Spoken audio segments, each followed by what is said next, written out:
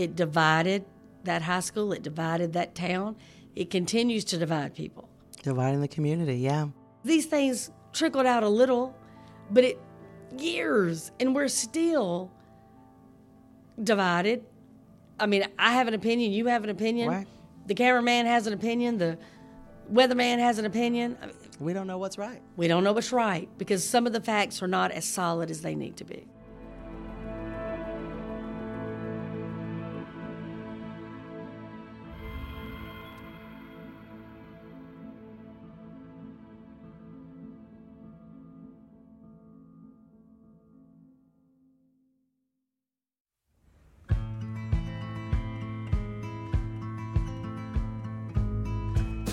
I'm CBS 46 anchor Karen Greer, and you're listening to CSI Atlanta, the podcast. Each episode, I'll take you on a deep dive into some of Georgia's most fascinating cases. I'm working alongside CBS 46 crime scene investigator Cheryl McMcCullum and her team at the Cold Case Investigative Research Institute.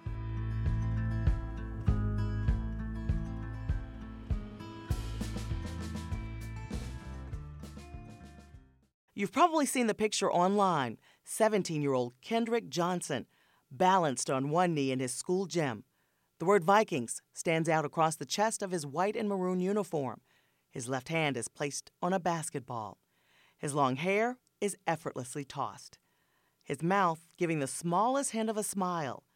Although he has a reputation as a quiet kid, you can see his confidence when he's in his element, on the court or on the field. Sweet kid, good kid. Tremendous athlete. He was a 3-sport athlete, kind of quiet, actually. You know, a lot of times athletes are center of attention, life of the party, but he wasn't. He was a quiet, sweet, nice kid. In January the 11th, 2013, everything in his family's life changed.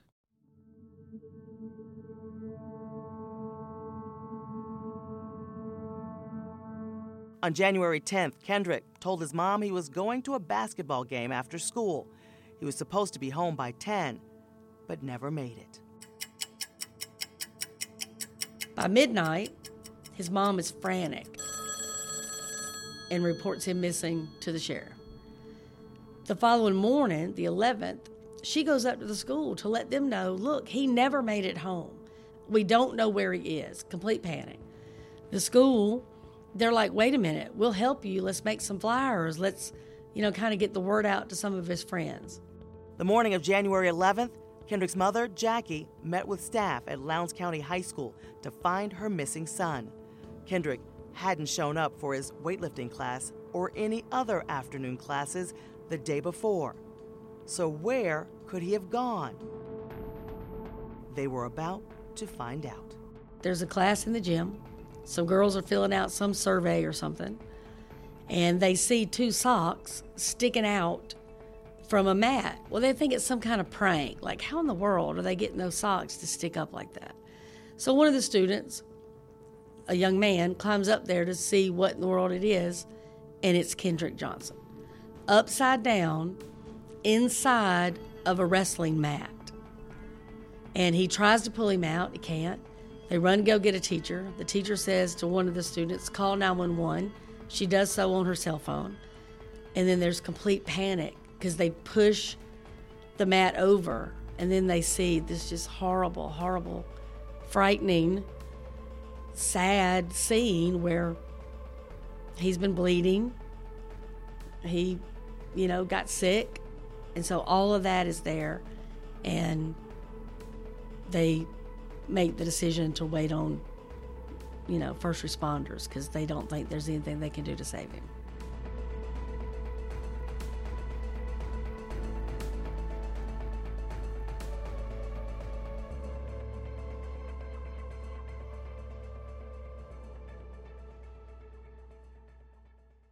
The scene was horrific. Kendrick had been upside down for nearly 24 hours. Photos of the scene show Kendrick's shoes were off his feet and wedged behind his knees. Another pair of shoes was on the ground below. One of his arms was at his side. There was blood on the floor beneath him, but investigators didn't find blood anywhere else in the gym. One of 2 things now has to be true. Somebody put him in that mat, or he went in voluntarily and lost his grip. Those are your options. That's it. Ain't nobody levitating. So that's all you got. So if it was not an accident, what's your motive? And who's your person? When you first are just riding down the road and the news breaks out of Valdosta, of all places, Title Town, come on now, and you think, here's this tremendous athlete, nobody's going to dive headfirst into a wrestling mat is what you think. And then you think, well, if he didn't dive headfirst in it, how the heck could somebody get him in there? Because just to put your arms out, I mean, you would have to fight to get somebody in an opening that small. So to me, to get somebody of his clearly athletic ability into an opening that small, he couldn't have been conscious when they did it.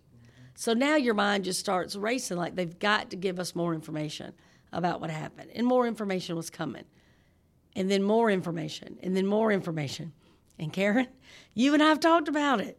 The more they tell us, sometimes the more confusing that it is.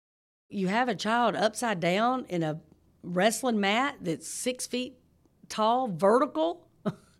I mean, the opening, the hole in the center is small. I mean, it's maybe 14 inches. Like, nothing about that, when I first heard it, made any sense to me. But it made sense to a lot of students. There was a young man that told law enforcement that he and Kendrick shared a pair of Adidas. So they would drop the shoes down into the mat so that other people couldn't get them. Then when they were coming in for PE, they would go in and get the shoes out and wear them.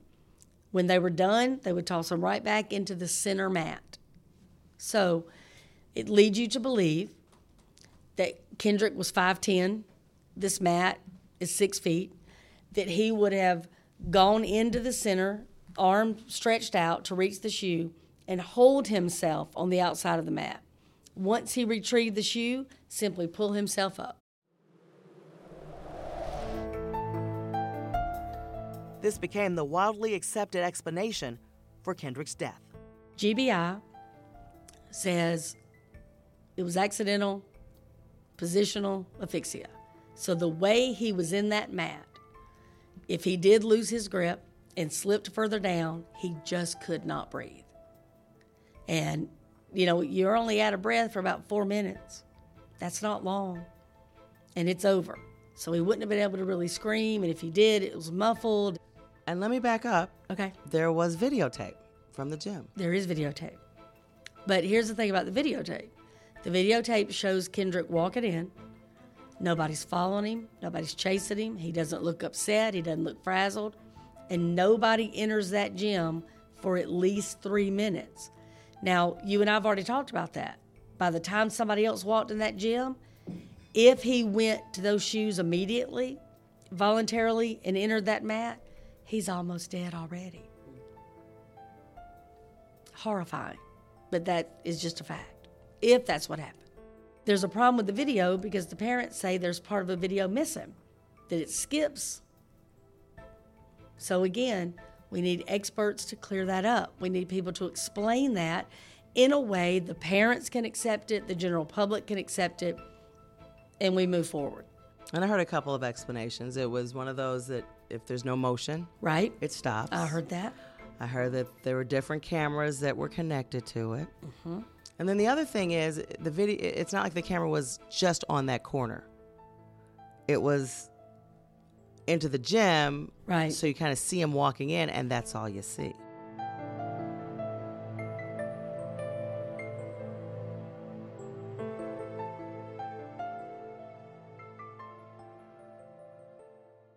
This explanation that Kendrick accidentally trapped himself in a rolled-up wrestling mat didn't sit well with his parents. So accidental death. Yes. Is what comes back. Right. Parents not... They can't. They cannot accept that because there's just too much. They know that there was an issue with a person. They know that it got to the point there was a fight. They just don't believe that their child walked into this gym, crawled into a mat off the ground, and died. So they got a private autopsy. All right, so they do the second autopsy with their private person. What do they find? Blunt force trauma. 2 totally different autopsies. Now the world stops for his mama. Wow. Because if it's blunt force trauma, somebody beat him and then put him in that mat.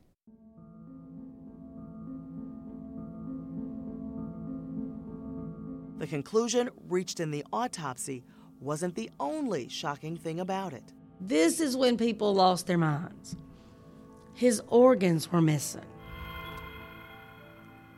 And not only were his organs missing, his body was stuffed with newspaper.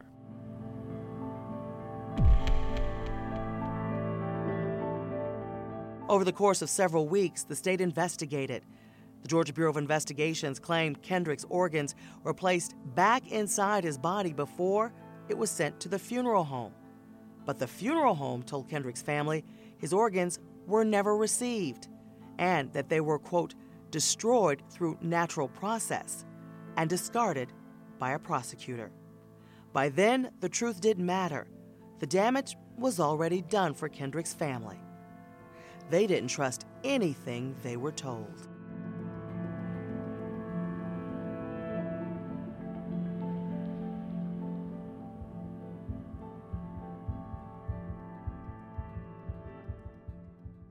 And his parents are like, we told you. We told you this was not an accident. We told you there was something bad. So then the Department of Justice says, you know what, we're going to look at it. So now the FBI is involved, right? The U.S. Attorney for the Middle District is involved. They come back several years later and say, yeah, no arrest. We're not going to arrest anybody.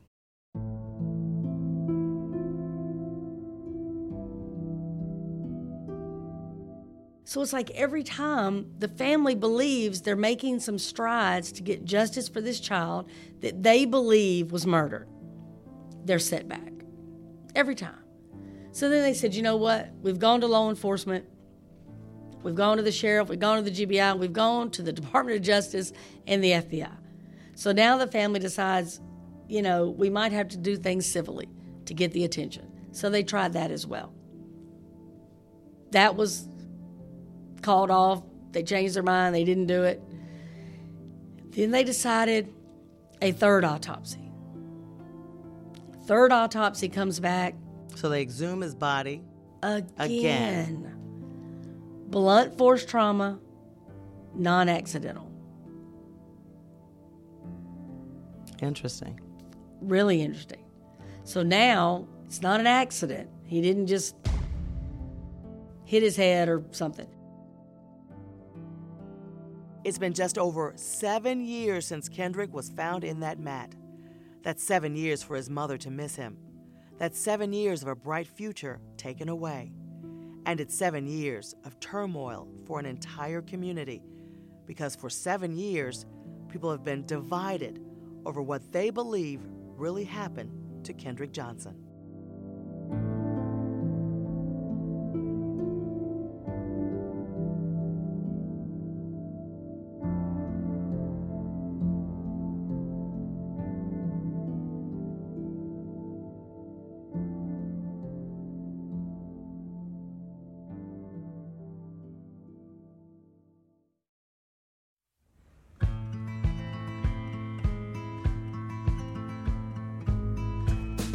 Next time on CSI Atlanta.